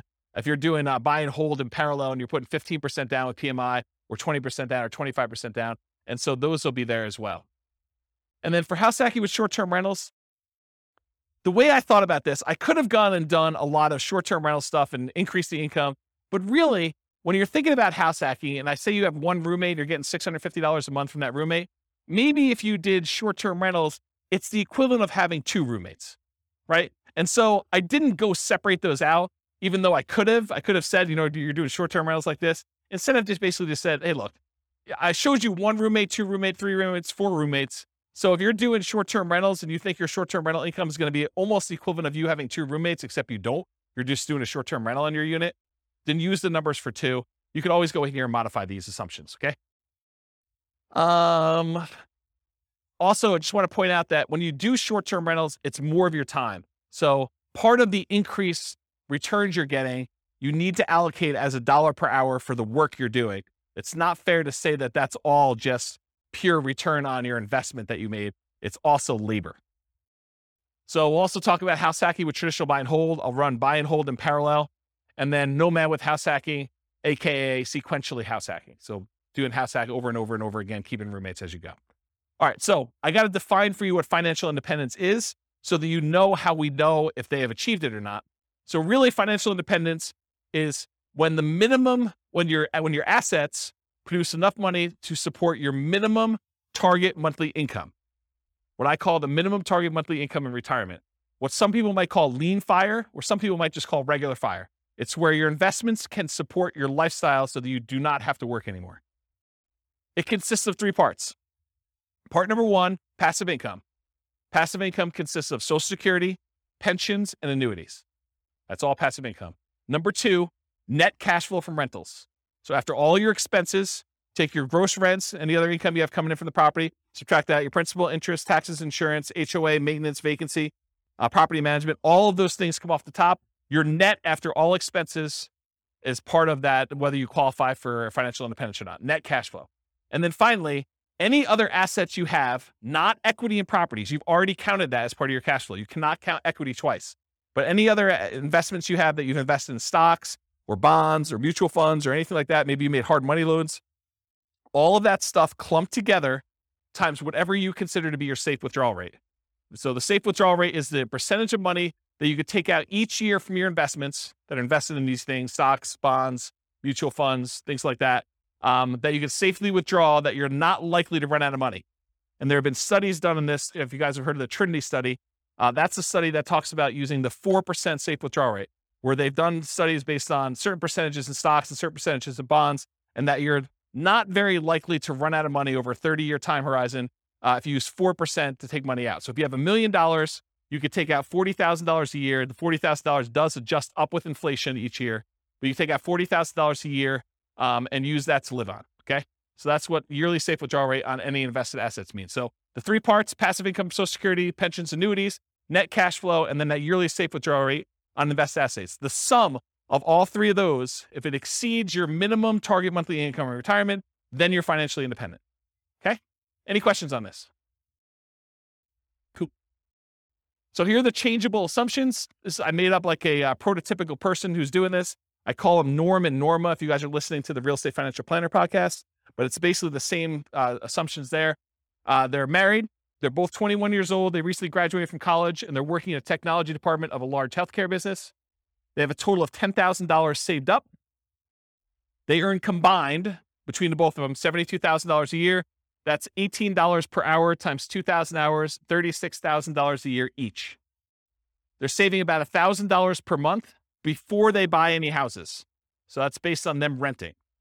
They're renting somewhere for $1,800 a month, and they're able to save $1,000 of their $6,000 a month in income toward financial independence. They are obsessed about achieving financial independence, and they're looking through all these different strategies, trying to find the optimal one for them, the one that both fits their lifestyle, what they're willing to do, but then also gets them to FI as fast as possible and as safely as possible, honestly. They want to find their best path. We talked about that. They're both going to take Social Security at age 67. So we've got that modeled in. And Social Security is estimated based on them working until they're full age 67. But technically, they are, if they stop working early, it should be a little lower than what I have programmed in here. So if they achieve financial independence at age 50, then they're technically not working until 67. So the Social Security that we have modeled in is a little bit higher than that. Any questions on the assumptions? And you could change all these. So if you make $80,000 a year, go ahead and change it. You can go ahead and log in and change all the assumptions for all these scenarios. Any questions on these? Cool. So these are the loans we're going to use on your sheet. So they're primarily doing this 5% down with monthly MI, 5.5% down payment. That's the one I'm primarily focused on in all the scenarios. If they're doing in parallel buy and hold, these are the 15%, 20%, 25% down options. So I'm using those when I talk about the 15% down, 20% or 25% down ones. You got the worksheet for that. So I did this for 60 years, modeled 60-year time frame. Their effective income tax rate for calculating their depreciation benefit is 17.85. I assumed inflation is 3% per year. That mortgage interest rate based on their owner occupant is 5.5%. It does have PMI. I used the 4% safe withdrawal rate, and they're doing that $5,000 a month in their target monthly income retirement. And in an ideal world, if they could get to $10,000 a month, they're not living on that right now, but if they could get there, that would be ideal for them. Okay. Although I'm not using it in tonight's presentation, but that is one of the things that they're doing. Okay. So let's talk about the property that they're using. So this is a $375,000 property. They're buying it for what it's worth. They're not getting a discount. They're not paying a premium. They're putting 5% down, and there's PMI on that. The property value goes up at 3% per year, by the way. It's keeping pace with inflation. 1% of the purchase price and closing costs at the time of purchase. They were not able to negotiate with the seller and get the seller to give them any seller concessions, so they got to come to the closing table with all their own closing costs. The interest rate we talked about, 5.5% for that 5% down, plus the PMI. They're getting 30-year loans. Rent on that property, $2,600 per month, and rent increases with inflation as well at 3% per year. When they're house hacking, one roommate's worth $650 a month. 2 roommates, $650 each, $1,300 total. 3 roommates, $1,950 for the 3 of them. And for 4 roommates, if they're able to buy like a 5-bedroom and rent it out that way, it is $2,600 a month. Okay, so $650 per bedroom. And then 3% of the monthly income is the assumed vacancy rate. 10% is the assumed maintenance rate, so they're putting aside 10% of rents and maintenance. And then 0.75% of the value of the property each year is the assumed property taxes rate. So the initial value is $375. That works out to be about $2,800 and change per year in property taxes. And as property values go up, that property tax number goes up too, because it's always a percentage of the value of the property. And then 0.4% of the value of the property is the assumed property insurance rate. And that is also based on that price, $375, which means that goes up as property values increase too. And in the first year, it's about $1,500. And then for calculating the depreciation benefit, I assume 15% of the value of the property is land. So you can only depreciate the value of the building. You cannot depreciate the value of the land. And so in order to do that, we need to know what the value of the land is. Any questions on my assumptions? Cool. All right, let's look at numbers. Here we go. So if Norm and Norma decide to keep renting and take all of their $1,000 a month that they're earning and they put it in the stock market, it takes them 482 months to hit financial independence. You may want to write some of these numbers down, of the ones that you're interested in comparing it to, so that you can see when you get to ones that you're there, because there's going to be a lot of numbers thrown at you. So if you're concerned about this, because I can't fit them all in the same chart until the very end, and it's really small font. So 482 months if they just do the stock market and they rent. What if they buy an owner-occupant property? They buy a property with 5% down, they move in, they live there. If they do that and they invest in stocks, the amount that they can invest in stocks decreases by a lot. They were saving $1,000 a month by buying a property to live in. They've increased their expenses because it costs them more to buy than it does to rent. Instead of saving $1,000, now they're saving $420 a month. And it actually still speeds up their time to financial independence, where it only takes them 396 months. How is it possible that somebody who is saving less money and investing in stocks, and the majority of their money for retirement is coming from stocks, how does it speed up their time for retirement? How is that possible? They're saving, instead of $1,000 a month, now they're saving $420. How are they able to get financial independence earlier? The house value doesn't count toward their retirement, right? Because you've got a house, you can't use the equity in the house as part of your equation for whether you qualify for financial independence. So even though the house value is going up at 3%, the stock market's going up at 8%, it'd be worse for them to keep any money in this house, right? So like, what is causing them to be able to achieve financial independence earlier? Pay off the mortgage. So by the time the mortgage gets paid off, they no longer need to be able to afford that principal and interest part of that payment. So they're, instead of having to earn $5,000 a month, now they need to earn about $3,000 a month in order to be qualified as financially independent, because they don't even have enough income to pay for the mortgage anymore. There's no mortgage, right? So that's why it's lower. 396 months is how long it takes them if they buy a house as an owner occupant.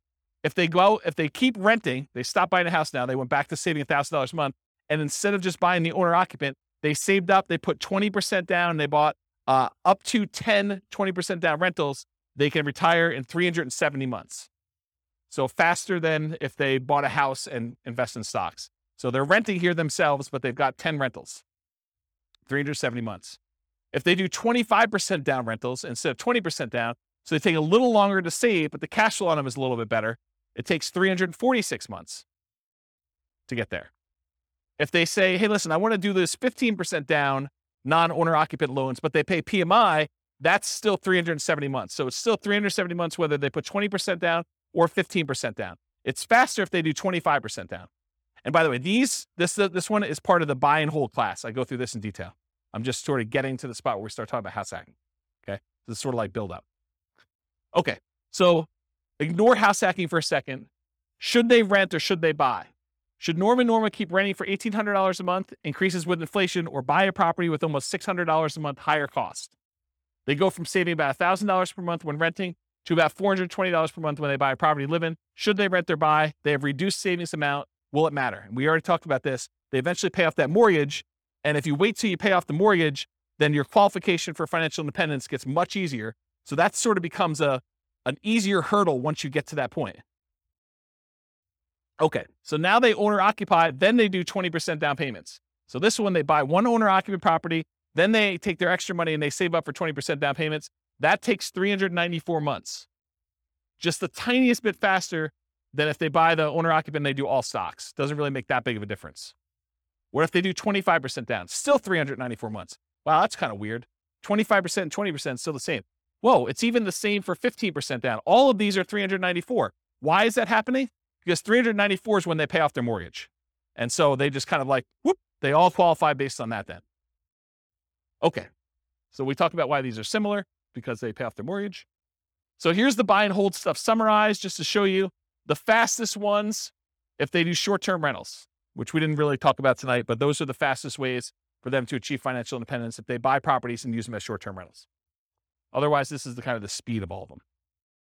Okay, what if they nomad? They buy 10 nomad properties, basically buy that first 5% down. They move in, they live there for a year. As soon as they have enough down payment and debt to income ratio to be able to qualify for the next one, they buy the next one. They repeat this until they have 10 properties as rentals. And they kind of do that. And if they do that strategy, it takes them 320 months. So besides the short-term rental strategy, nomading, just plain vanilla nomad of buying 10 properties, is faster than all the other strategies. Doing all stocks, doing all 15% down, 20% down, 25% down rentals. So nomad crushes it. Okay? And honestly, they don't even buy their 9th and 10th property until after they achieve financial independence. So they only need to get to 8 before they get those numbers. Okay? Fixer Upper Nomad. So this was the buying 10 nomad properties at 5% down, took 320 months. If they go buy a property at the discount, and I cover the assumptions for this in last week's class on nomading, but basically that takes 231 months. So if you're buying properties at a discount and you're getting a little bit better cash flow on those, it's faster. 231 months to buy properties at a discount if you're doing Fixer Upper Nomad, if you could find them in your market. Okay. If you do nomad by proxy, you have someone else move in on your behalf, either your kids or your grandparents, or your parents rather, or your grandparents. It could take 214 months to do nomad by proxy. And go watch last week's class to go find the details of that, because there's a lot of nuance to what is involved in that. Okay.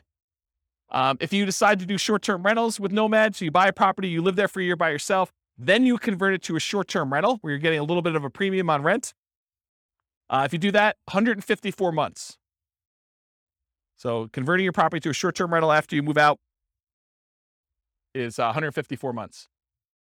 So now we're going to talk about nomad with house hacking. We covered this last week, but it kind of straddles both realms, right? We have nomad, but then we also have house hacking. So essentially the same as getting a side hustle, which you talked about, extra income each month. Start the income at month 33, which is when they buy their first property. So I just started it when they bought their first one, and I have it go. So I'm going to show you 1 roommate, 2 roommate, 3 roommates, and 4 roommates, $650 a month per roommate. So $2,600 if they have 4, $650 if they have 1, and everything in between, $650 each one. So here it is. These are the 3 with roommates. So if you have 1 roommate, it takes 263 months. Doing regular nomad was 320. Now it takes 263 if you just get 1 roommate and you do nomad with house hacking. If you get 2 roommates, 238 months, just under 20 years to retire. With those baseline assumptions. If you get 3 roommates, 214 months. So I think you save whatever that difference is. That's 2 years? 238 to 214, 2 years. And then if you do 4 roommates, it's 202 months. So you save another year if you go from 3 roommates to 4 roommates. Okay? Any questions on this?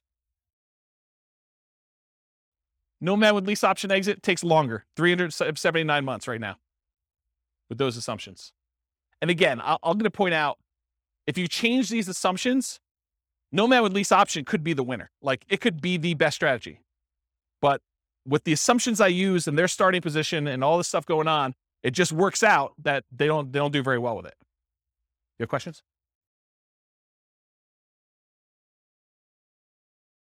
No. As soon as they retire, they stop with roommates.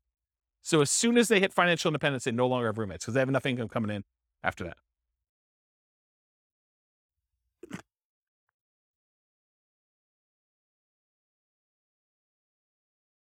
Okay.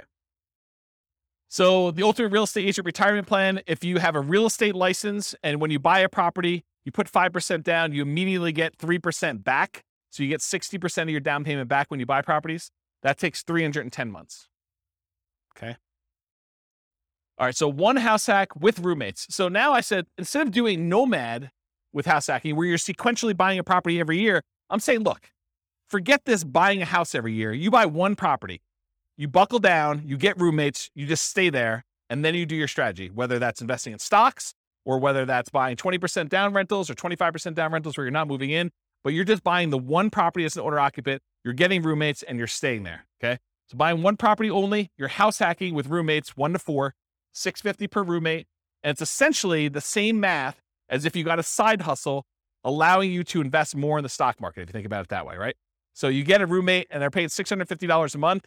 So now you just got $650 a month extra income coming in. If you have 2 roommates, it's $1,300. One could think of doing short-term rentals as having 1 roommate, 2 roommates, 3 roommates, whatever it is. Just think of it that way. Same idea. Okay. So this is 1 house hack with roommates. This is if you buy no rental properties, you just invest in stocks, 394 months with 1 roommate. You buy a property and you do Invest in stocks and you have 2 roommates, 373 months. Buy one property, 5% down, 3 roommates, 334 months. And if you buy one property with 5% down, you have 4 roommates, 304 months. So all you have to do is buy one property, get 4 roommates, just do it for 304 months, invest in the stock market, and that's it. That's the strategy there. Okay, what if you do house hacking and then you buy rentals? So we're still doing that one owner-occupant property. We're still getting 1, 2, 3, or 4 roommates. We're going to vary those. But then you're going to buy up to 10 non-owner occupant rentals. So you're not doing any more nomading. You're not moving anymore. You're just buying 15% down, 20% down, 25% down rentals when you do this. You're going to vary your down payments between 15% down with PMI, 20 or 25. And we're also going to compare this to not doing rentals, just investing in stocks, just so you can see the number. Here they are. So you buy one property with 5% down, you have 1 roommate, and you invest in stocks, 394 months. You buy one property with 5% down, with 1 roommate, and you buy 10, 15% down rentals, 357 months. You buy one property, 5% down, and you have 1 roommate, and you buy 10, 20% down rentals, 357 months. It's the same as whether you do 15% down or 20% down. Doesn't make that big of a difference in this case. You buy one property with 5% down, you do one house hack with 1 roommate, and you have 10, 25% down rentals. That's faster, 336 months. It was better for you to put 25% down in this particular situation with these assumptions than it was to do 20% or 15%. It's faster. Counterintuitive. Save up more, wait to buy the properties, then when you buy them, they have better cash flow. Doesn't make a lot of sense, but mathematically, it's what happens. Okay? Any questions on this? We're going to go through 2 roommates, same numbers, 2 roommates, 3 roommates, 4 roommates. Okay, this is 2 roommates. Same thing. 1 house hack, 2 roommates, just investing in stocks, 373 months. 1 property, 2 roommates, you're going to buy 10, 15% down rentals, 321 months. Buy the property with 2 roommates, you're going to buy 10, 20% down rentals, 316 months. So that's like 5 months faster than 15. Or sorry, 5 months. Yeah, 5 months faster. And then you buy 25% down rentals. You still have 1 house hack, 2 roommates, 297 months. Crazy, right? All right. 3 roommates. Just do stocks, 334 months. You buy 15% down rentals, 293 months. You buy 20% down rentals, 285 months. You buy 25% down rentals, 273 months. So it's faster to put more down. Counterintuitive, I think, for a lot of folks. Any questions on this? Way before 67. That's correct. That none of them include their Social Security because they qualify for financial independence way before that kicks in. That sort of becomes a backstop, where if they haven't been able to make enough money by 67, then Social Security kicks in and it usually bumps them right above.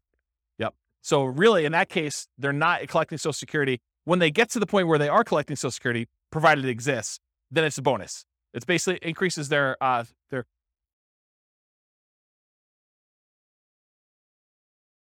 till 67.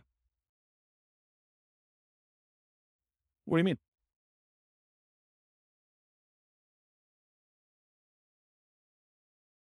Yes, but if you already have enough to live financial independence, doesn't matter. Yes. And so that's correct. That's what I said before. That's why I said I assumed it was going that you're working to 6-7, but really, if they stop working early, it's going to be lower than that. But by then, it doesn't matter because they've already achieved financial independence earlier. They have enough income coming in from their investments between, rental property cash flow or the stock market, that safe withdrawal rate, that it doesn't matter because they've got whatever it is, $5,000 adjusted for inflation coming in. Yep. But then you're right. It doesn't go up anymore. And then you got to decide, should I work till 67 so that I can keep getting income and adding to it? Well, I don't think it matters. I mean, I'm 47. I don't know. How old am I? 47. And I don't care.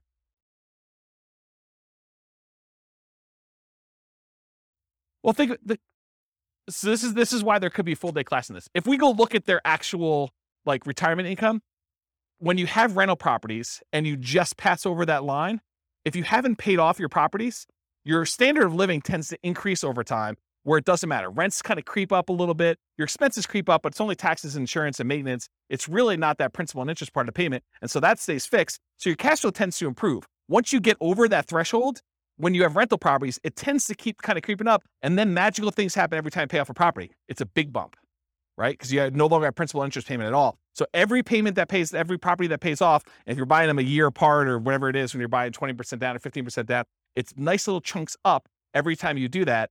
And it's more than keeping up with inflation. Because if your rents are keeping up with inflation at 3%, but rent is the whole amount, and only your expenses, like your tax and insurance, are increasing, the other part of it's staying fixed, the amount of your cash flow is increasing faster than that. Does that make sense? Yeah. So this is why we could dig in. I have charts on showing like all this great stuff. It's really, really cool. But yes, it doesn't matter. Once you get to the point, you're like, okay, Social Security is just a bonus. It's like if property values and rents went down and I just had enough to kind of creep over the line. If everything was paid off, I've got, just enough for that. Then Social Security becomes like an extra thing. But for the most part, it's a blip on the chart for most people. Yeah. Yeah. Age 43. For which one? 273? Yeah.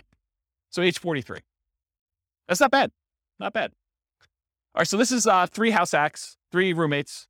If you do 4 and you just invest in stocks, 304 months. If you buy the 15% down rentals, 293 months. If you buy the 20% down rentals, it's 285 months. And if you buy the 25% down, it's 273 months. Okay. Now what I did is I combined all just the house hacking ones, and I tried to group them so that you could just see visually how big they are. The numbers are all there, but it's going to be hard for you to read back there. But you could see this is the one where they are just investing in the stock market. This is the one where they're doing one roommate with 15% down, 20% and 25. And then this is 2 roommates, 3 roommates, and 4 roommates. The difference between 3 roommates and 4 roommates is not significant at all. It's actually the same. So it didn't matter.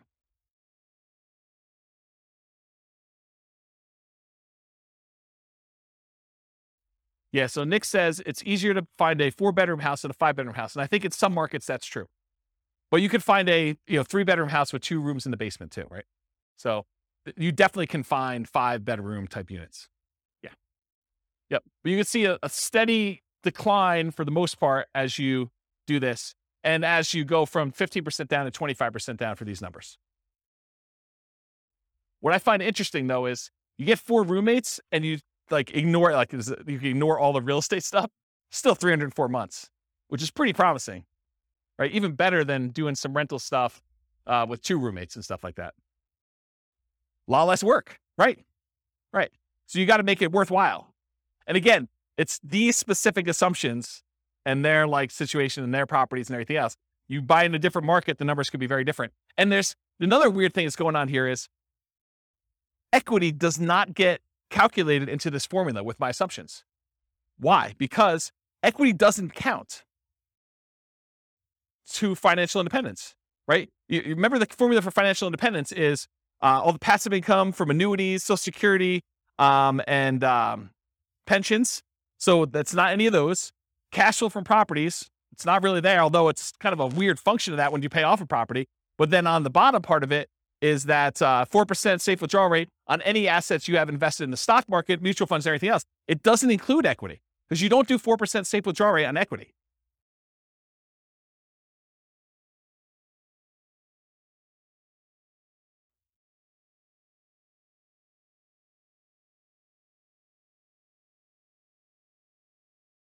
So I don't want to speculate because sometimes with leverage, you end up with a weird net worth thing where it could be better. But in general, yeah, you end up with higher money invested in stocks in order to generate that same dollar amount. Yeah. Crazy, right? Okay.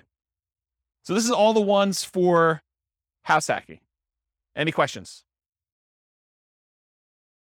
Then this is everything. Okay. So the green ones are all the buy and hold stuff. Then it starts Nomad, but these were the Nomad ones that were sort of odd ones out. These were Nomads with house hacking. So I kind of separated those out. And these are some other weird Nomad ones. And then these were all the house hacking ones. So you could just see visually how they all compare to each other in terms of speed. And just eyeballing it, Nomad's fastest, right? Which is what we've been saying for a long time in these classes. But house hacking is pretty good, especially compared to traditional buy and hold, right? And honestly, when you combine house hacking and Nomad, those tend to be pretty sweet. Like the combination of moving into properties, buying with 5% down, and then also having roommates while you do that, pretty sweet model. There's only a few better than that, and that's sort of these like, Nomad by proxy, Nomad with short-term rentals, and fixer-upper Nomad. Those are these three, which are kind of like the lowest of all of them. Although they're not really the lowest of all of them because some of these are a little bit faster, right? 202 versus 214. Nomad with short-term rentals is the best right now of the ones we've done so far. With these assumptions in this particular situation, which you can't overgeneralize this because you got to run your own numbers. But if you're trying to evaluate what plan to do, you put in your numbers, you put in your situation, you run the software, and you run through each one of these to find out which one makes sense in my market with these things. All right, I think that's it. So, I got like one conclusion slide, but I think I've talked about most of it. So I'll go back to this slide so we can look at it and have more discussions. But so in conclusion, assumptions for modeling matter a lot. So house hacking once versus acquiring more properties, that Nomad with house hacking or with buy and hold kind of running in parallel. If you change the assumptions like your income expenses, market conditions, the appreciation rate, the rent appreciation rate, the price, interest rates, rents, vacancies, maintenance, property management, tax insurance, all those things will impact the results here. And they may change which one wins, right? I'll just give you a really basic example of this. If you're house hacking with one house, but you're primarily investing in the stock market versus you compare buying a property where the price appreciation or rent appreciation is abnormally low, that one may look much, much better than that. But if you run a number where you're buying in a fastly appreciating market with fastly appreciating rents and interest rates that may be back on the decline some point, that could look way, way better than other strategies, right? Or how big of a discount you can get with your buy, fix up, and resell, which we haven't covered yet, but the fixer up or Nomad even, like those can really matter. If you get a big enough discount, that could blow everything else away. Or if your short-term rentals don't work out as well, they're not as profitable, or maybe they're much more profitable than I assumed with my assumptions, that could also matter. The stock market rate of return will matter too. It also affects not just numbers. This is actually a really good point. I'm going to slow down and talk to you about this because it's really critical to understand. So one of the reasons a lot of these strategies outperform others has to do with your risk profile. If you're investing small amounts of money and you're taking on a lot of debt, you're much more leveraged. And so your risk profile of doing a strategy where you're buying 5% down properties and you're repeating every year is very, very different than the risk profile of someone investing and putting 25% down or someone investing in stocks. It's not saying automatically that one is better or worse because there are ways that it could be better or worse depending on how it's structured and what your situation is, but it's different. Like if you're investing all in stocks, you now have the risk profile of a stock investor versus the risk profile of someone who's doing buy and hold or someone that's doing Nomad. And so these strategies, one could get you there faster, but if you look at all the different ways we measure risk, and there's several different ways that we look at stuff, everything from your debt to your net worth, to your debt to your liquid net worth, to your rent resiliency, to your equity resiliency, like all of those different ways of measuring like risk in a particular strategy, and you compare those one risk curve versus another risk curve, you may say, this is not worth the extra 3 years that I would earn. Or you may say, it is totally worth that to do it this way. And you can kind of look at those things. So risk matters a lot. And this comment about what you're investing in and its risk profile is pretty profound. Yeah. So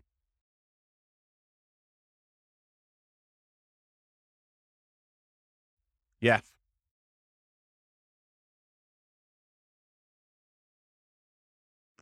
So what Nick said off mic is you got to take into account the amount of work you're putting into. Doing short-term rentals could be a lot more work than just automatically investing $1,000 from your paycheck in index fund each month. And so you got to be aware of that too. So totally, absolutely. And we talked about that idea when we talked about how part of the extra return you're getting from short-term rentals is your labor. It's not just dollar return. So yes. Your safe withdrawal rate would matter here. Whether you're buying duplex, triplex, fourplex, or single-family homes would also matter. The strategies that work best in that market may differ from your market. You got to do the math. And I tried to do modeling for about 300 U.S. cities.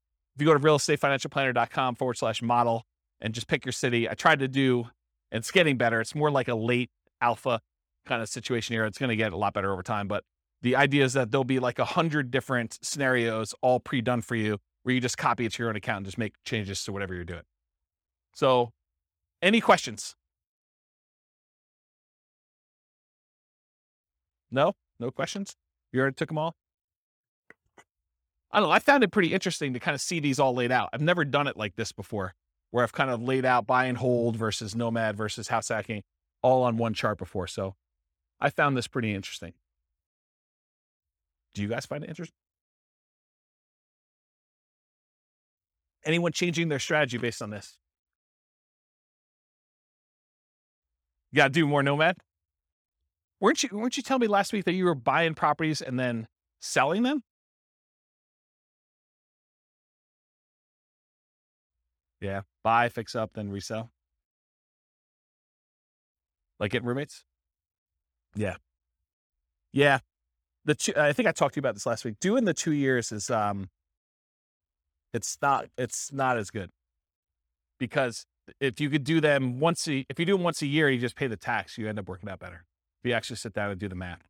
So just pretend you sold it and actually paid the tax on it. And then imagine you could do one every 2 years instead of one every year instead of one every 2 years. You pay more taxes, but you end up netting more. Yeah.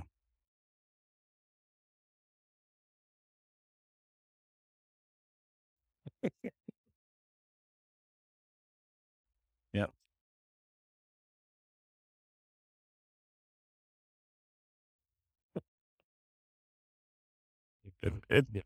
It'd be good. It'd be good. But I mean, yeah, as Kevin says, it would be hard to get roommates while you're doing the fix and flip. A little discount. Yeah. I'll knock off $50. Use this outhouse. Yeah. So yes, I mean, the thing is, when you model like real situations, like somebody doing stuff, a lot of times you're entering in existing properties that they own. And then you're modeling, okay, if I could do one fix and flip a year, like actual fix and flip, and I make an extra, whatever it is, $25,000. So that's like $25,000 in income that happens irregularly. And then I'm also doing this nomad thing, and I'm also getting extra income from some house hacking, and maybe I'm getting my nomads at a discount. And then eventually I'm going to stop that strategy because I'm going to get married and my wife's not going to be willing to like house hack or nomad or whatever. And so now I'm going to go to 20% down after 10 years. And then what does that look like if I do that? And then I'm going to go buy, big apartment buildings. I'm not going to do this, piddly single family home stuff anymore. It's kind of like ignoring all that stuff. I'm going to be a real investor, right? I'm making a joke because the single family homes is really good anyway. But you go and you decide to switch your strategy and you do all this stuff. Or maybe you're like, hey, I'm going to do hard money loans after I get to a certain point. And then so instead of earning 8% in the stock market, I'm going to get 12, 13, 14, 15, 16%. There's all these different variations on what you're going to do and how you're going to do it and what that looks like. And I think you have to model it. And then, like I said before about those risk profiles, then you're really comparing, well, if I do this strategy, my risk profile looks very different and I have different risk exposures than I have if I do just this one strategy or these two strategies, and timing works. And what happens, really what you want to know, this is getting way off topic. When we've done all these assumptions, the biggest problem we have with this is that we're assuming 3% fixed appreciation, 3% rent appreciation, that, interest rates have remained the same throughout all the scenario. Like there's all these simplified things. Inflation is static, like inflation, rent appreciation, home price appreciation, mortgage interest rates, and there's one other, stock market rate of return. So there's like 5 that I really like to vary. So if you do it differently, have you guys ever been to a financial planner where they do Monte Carlo analysis? They say, if you invest $500 a month in the stock market, you have an 86% chance of being financially independent by age 65. Like you've done it where they've done the 1,000 run Monte Carlo with the stock market, and you see all the little wiggly lines, and they show you your middle line and your kind of band of probability. Have you seen all this? Have you guys know what I'm talking about? So we do that with real estate. So instead of it being 3% fixed appreciation, I say, well, let's make it random. Let's make it so that on average it's 3%, but it could be negative 10. We could have a really bad year, or it could be positive. I don't know, where we see this last year, 18? So positive 18. So we can have this really wide range of what like home price appreciation is, and random rent appreciation, and random mortgage interest rates, and random stock market rates. And so we can have all of those being random. And then you tell me your strategy where you're like, okay, I want to buy a house every year as a nomad, and I want to get roommates. Like, how does that look when maybe house prices go up really, really fast on you in year 3, and you're unable to buy them because your debt to income ratio gets all out of whack? Or maybe they kind of like remain low and snake along, and then by the time you've acquired 5, they take off. Or maybe they take off and then they have a big market correction, and maybe the money you have in the stock market kind of gets hammered while you're waiting for your down payments. And all of these random things are happening, and we do 1,000 runs or so, and then I show you what's your probability for success there and what your probability risk curve is for all that stuff. That's what's crazy, because then you could see, well, what happens if everything's not up and to the right? It's not always 3%. It's not always the mortgage interest rates are going to go in my favor, or the stock market's going to go in my favor. Then you start to see, oh, well, this is problematic. I don't actually get to my financial independence number all but these really small amount of times if I do this particular strategy, because I'm being super aggressive. You know, like if you're constantly pulling cash out and like cash out refinances in order to leverage up and do stuff, that looks really different when you have some years where you don't have, you know, all positive appreciation rates and rent appreciations and mortgage interest rates. And what happens if you're trying to pull cash out when interest rates are not really low anymore, and there's a penalty to doing cash out refinances, the rate's higher, you know this, right? And you can only go to 75% loan to value, and there's a cost to get the loan. We calculate all those things in with these random numbers, and it tells a very different story than this, right? Because this is like what I can teach in class is this. And for some of you, like even this is like, holy crap, James, too many numbers, right? Like I can't keep everything straight. So imagine me trying to go and do Monte Carlo, like good luck, right? But I do that in the Real Estate Financial Planner podcast. So like the Real Estate Financial Planner podcast, not the one that these classes are on, but those are actually like I pick one. So for example, I think we're doing, where is it? We're doing the one where he just bought an owner occupant property.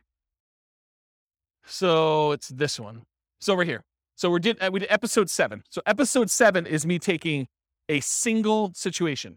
They bought one owner occupant property and they invested in stocks. And I do like a 20-minute episode telling their story and walking through with fixed assumptions. Then I do an advanced episode where I make everything random. And I go into detail about how random stock market rates, random rent, random price, all that stuff impacts them in that one situation. And then next week, I'll do episode 8, which is them buying 20% down rentals. So that becomes episode 8 for the Real Estate Financial Planner podcast. And then there's an advanced version of that. And they're separate podcasts. So that's the thinking. So over time, you'll start to get a feel of, oh, this is more risky, you know, lower probability of success than this one. Or the range, the variance is much greater, where they may be able to achieve financial independence really early if things really go their way, but it could be really, really late if they do that. Where another strategy might be a very narrow band. It's like within 5 years, and like 90% of the runs are within that, right? And so you could see the difference between those. Does that sort of make sense? Okay. Yeah. Oops. Yes. 10%. Yeah, because that could happen. So we could do it such that they're tied. Like I can make it so that, you know, rent appreciation and price appreciation are the same. So if one's going up 5%, the other one's going up 5%. We could do that. Or I could make it so that they're at least correlated, right? Like I could do, it's 5% appreciation, and then do like plus or minus 1 from that, right? Like I could do some type of coding to that. I haven't gotten to that point yet, partially because I do think that you can see situations where they are uncorrelated. And so I kept it uncorrelated for that reason. What's that? You can. Yeah. You could see like the wide range of things in that case. Yeah. Are you like a math person? Okay, good. Yeah, good. Awesome. I mean, I like math people. So, yeah, right. So you get the range of values to do it that way. Yeah. So you understand what I'm talking about.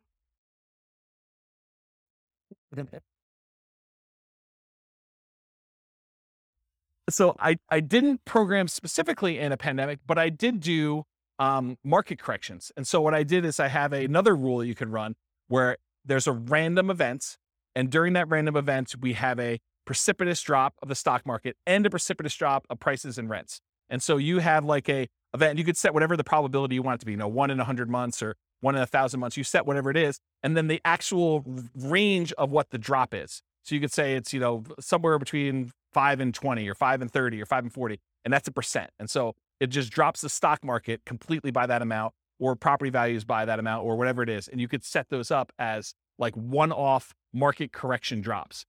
And that's an additional rule besides just the random things, which I haven't, I'm not even doing that in the advanced things because I haven't built it up to where I feel as though people can follow along. Eventually they'll get to the point where like, okay, this is old hat, James, you're doing random every time. Like, oh, no. There's a lot more. So yeah. Pandemic button. Yeah. Yes, that's right. That's right.